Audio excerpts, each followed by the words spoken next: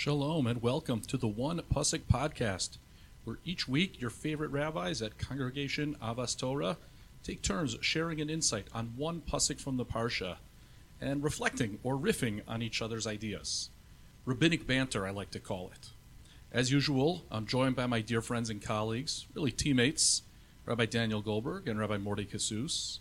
For this week's Parsha, Parshas Tetzaveh, the one pasuk is from chapter 28, verse 30. V'nosata el choshen hamishpat es haorim v'yasatumim v'hayu alev Aharon v'vo'o lifnei Hashem v'nasa Aharon es mishpat b'nei Yisrael alibo lifnei Hashem tamid. Translated in the Steinsaltz Chumash as, "You shall place the Urim and the Tumim in the pouch between the folds of the breastpiece of judgment, and they shall be upon Aaron's heart upon his entry before the Lord, and Aaron shall constantly bear the judgment," meaning the ways and practices of the children of Israel on his heart, inside the breastpiece, before the Lord. Okay, who's going first this week? I feel like I went first last time, so maybe we'll toss it up to one of the two of you. I know you like to do the cleanup act in the as a good student of Rabbi Golden. Rabbi Golden told me never, ever speak first or second. Always speak last. In what context was that shared with you? Is that a funeral? Is that... Oh, yeah. Does that not apply?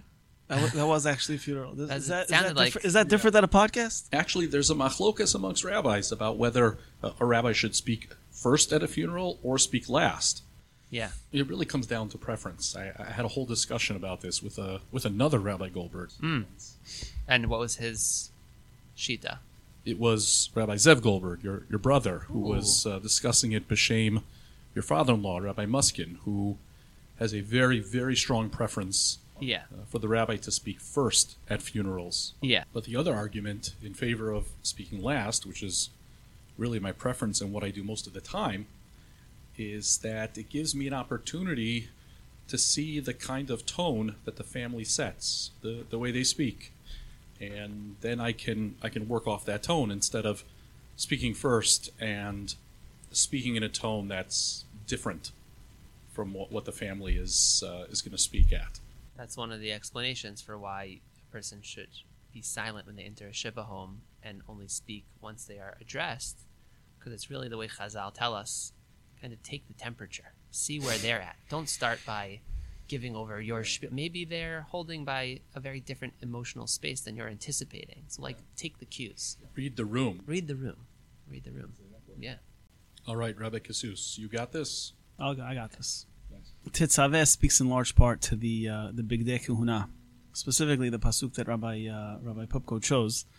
Reminds me of a eulogy that the Brisker Rav gave on Reb Chaim Ozer Grodzinski. The Brisker Rav mentioned this pasuk, and he added the other pasuk of the tzitz. And the Brisker Rav mentioned how these two components are very, very different. The Kohen Gadol also wears the tzitz. Essentially, he's the spiritual leader of the Jewish people. And the tzitz is right across from the brain, the mind, while the breastplate, the Urim v'Tumim, is right across the heart. They each represent those two very critical components of a person's makeup. Often he expressed these two things live in independent worlds. You have somebody who is exceedingly emotional and very connected to the people, but not necessarily capable of accessing the intellectual component of their leadership. And then you have people the opposite extreme. They have very little emotional investment in what's going on around them, but when it comes to the thinking, they're brilliant thinkers. And a true gadol is someone who is capable of synthesizing these two worlds, of understanding that, yes, there are times where we have to give strict black and white orders. If someone says, is this kosher or not kosher? Is this animal going to work? Or any halachic issues that have to be discussed frequently can be accorded strictly to the brain. Here's the answer. This is what it is. Let's move on.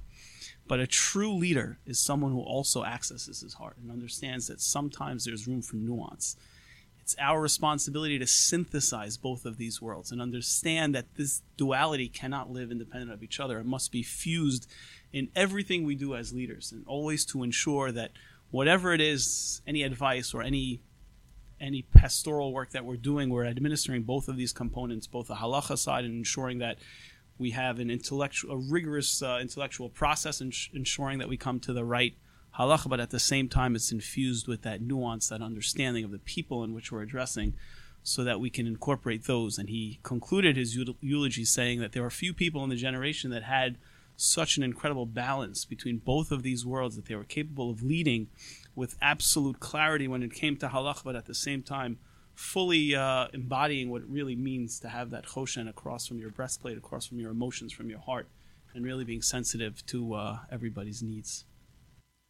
That's so beautiful, and in fact, I'm getting a lot of nachas from that Dvar Torah, because Rabbi Goldberg and I for many years have been trying to convert Rabbi Kasus over to the YU world, the Torah of YU, or of Soloveitchik, and to see the fruits of our labor.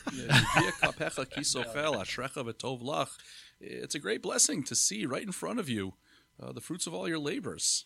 Just so you know, no one ever asked me if I learned in YU.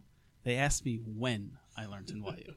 I have never gotten like, oh, so how was Lakewood as a smicha student? It was always like, wait, were you in smicha with my cousin in YU? So I'm already long converted, I think. And it's probably worth noting that organically we began our discussion here talking about approaches to eulogizing and the subtleties of speaking first and the versus speaking last. And you happen, your Dvar Torah was a eulogy. I don't know, there's something there, kind of stars aligning. I'll let you figure the rest of that one out. I hear you, though.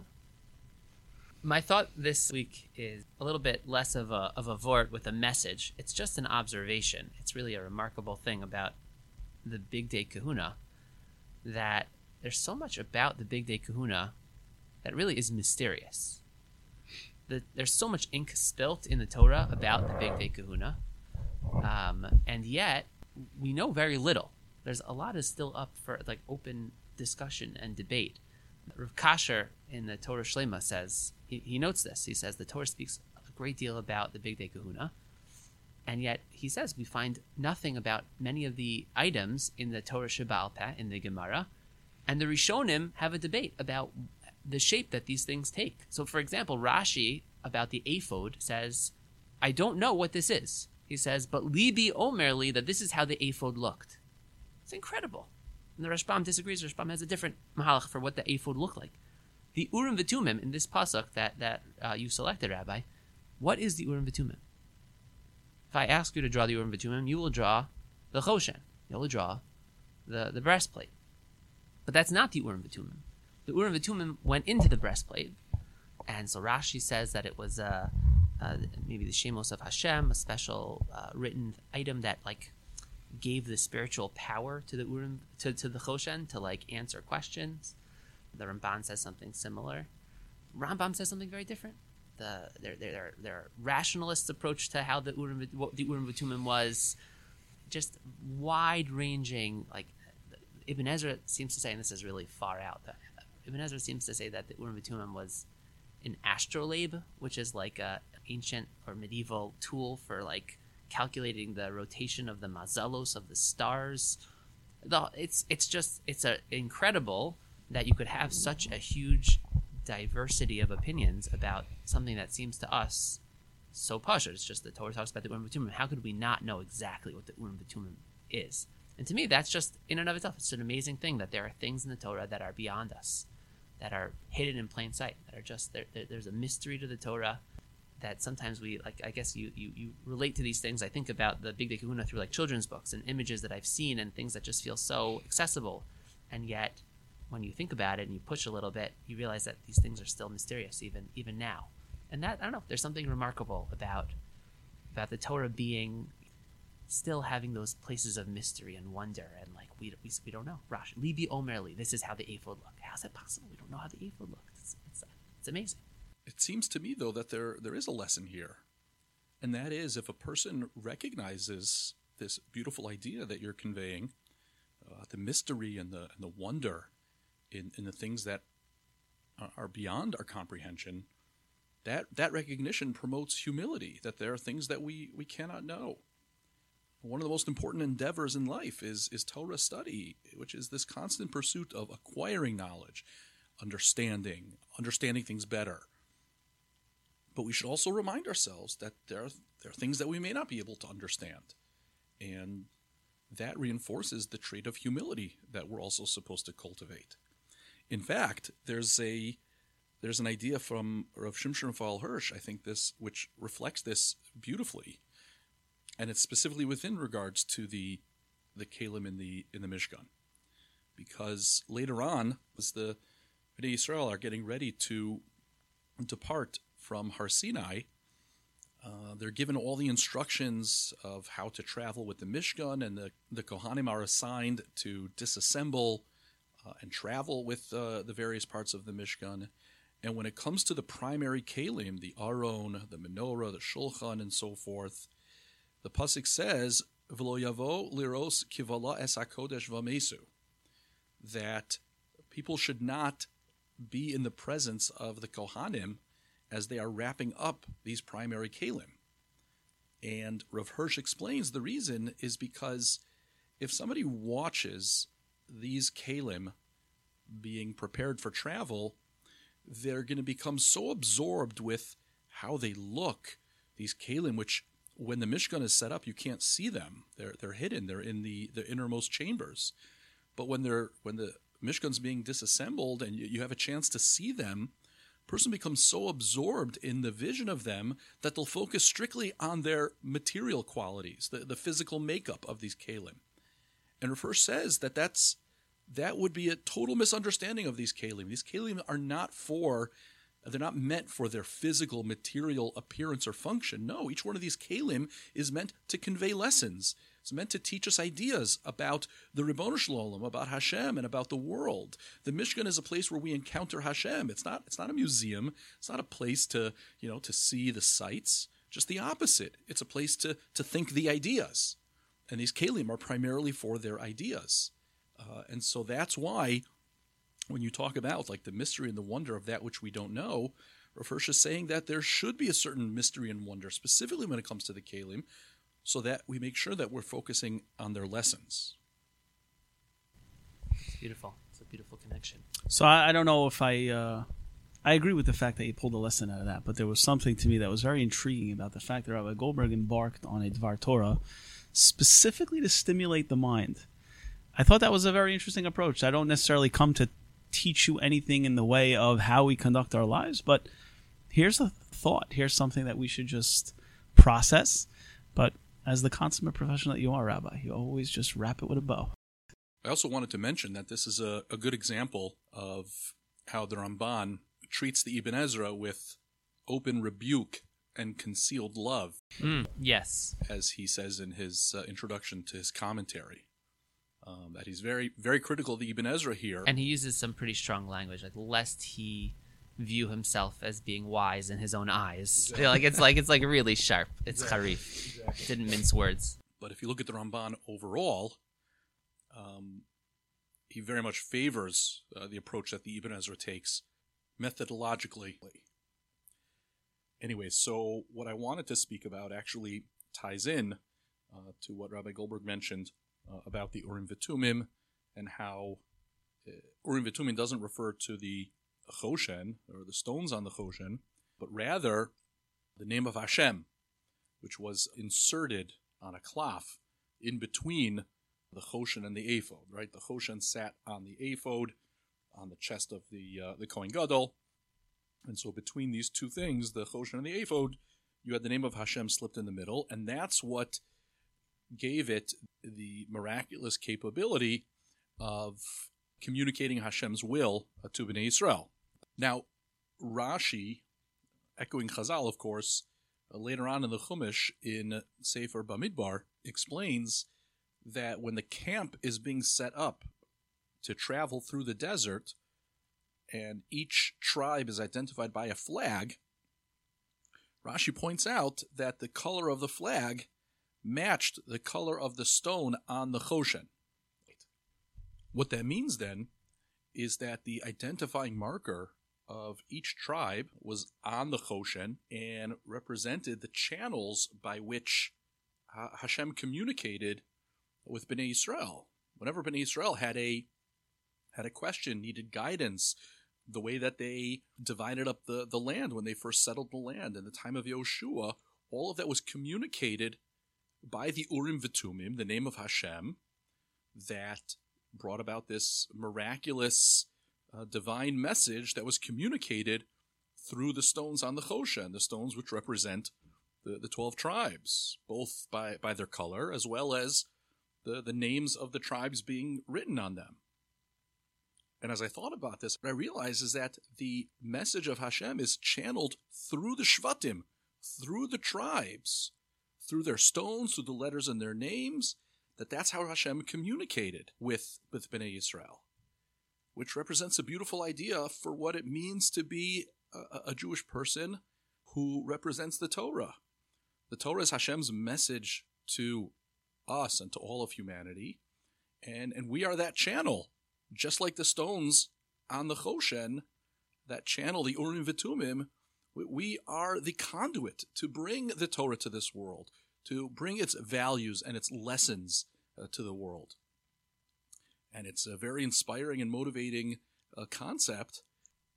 But in thinking about what's going on in Israel today and with Jewish people around the world, with the war being fought and the rise in anti-Semitism, it's also a source of great pain for me that here our primary role is to convey the message of Hashem, convey the lessons and the values of the Torah, and they're under attack right now.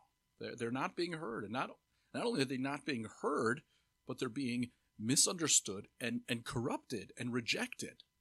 Here we are trying to fight for our very safety, our very lives, in ways that uphold the most important values, and we're fighting an enemy that is manipulating those values, and so many people around the world are taken by that manipulation and have reacted in deeply anti-Semitic ways, and it's such a chil Hashem, because we represent the Torah, and we represent the message of the Torah. And this is literally what it means to be an or lagoyim, a light unto the nations. Not just that we should have a message to carry them, but no, the light that shone through, that refracted through the stones of the Choshen by means of the Urim V'Tumim, that's the light, that's the Torah that we are supposed to be teaching the world. And yet, right now, it's really falling on deaf ears. It's very beautiful. It's very beautiful. The idea that each of us are like some sort of prism through which the Torah and Hashem's Kedusha shines through and projects its slightly different image into the world, but it all comes from it. It's such a magical, beautiful image. I've used that concept before when I was speaking with people about, you have people who know Kol HaTorah Kulo, like, Rav Moshe and Rosh Shlomo Zalman, Chacham Ovadia, right? Zichronam Levrach. But they disagreed about things, right? How could you have two people who know everything and are righteous, tzaddikim, but just have a machlokas about how it's because each of them is their own gem, and the way the Torah refracts through them comes out different. Even as what's coming through them is so pure, and they are so pure, but because you're a different gem, you have machlokas, you have debate because you're a different person. Every person has their own, creates, the Torah refracting through them creates a different image. But I think it reflects so beautifully on what you were saying, and I connected also to the fact that Moshe was anav mikol adam, that he was so humble. Why is that so critical? It's because when you're humble, when you diminish in a certain way, you're mitzamtzem yourself. So when the Torah refracted through Moshe Rabbeinu, it was almost like it was glass. He was a clear vessel. There wasn't any. He was so mitzamtzem himself that what came through him was the pure light. He was the unadulterated Torah. Whereas everybody else, it's not a pagam in a person that they're different, that they're unique. But that was the godless of Moshe, was that he was anav mikol adam. He was like glass. The Torah just shined through him purely. But everybody else adds their little bit of sapphire, a little bit of emerald. So I just think that's which even in a certain way ties back to what Rabbi Popko said last week about contributing. We don't realize how important each and every one of us are to the broader community, and specifically, Rabbi Goldberg, the way you're framing it now is in our ability to give over Torah to everybody, and with our unique stamp. I mean, we're all 3 rabbis on staff, but we all have very different styles and different approaches, which is what people care to hear, I guess, in these podcasts. But I think on a much broader level, every single person has a unique contribution to make to the Jewish people that no one else could replace them. That there's no two situations where light refracts the same way through something. Every angle that the light is shining through creates a totally different design, which is really what Hashem wanted from all of us, to make that unique contribution to society. Beautiful. And what a beautiful way to end the podcast. Thank you all so much for listening. We hope you enjoyed. If you're interested in sponsoring a future episode, please reach out to one of us. And of course, please send us your feedback. Shabbat Shalom and Good Shabbos from the One Pasuk Podcast.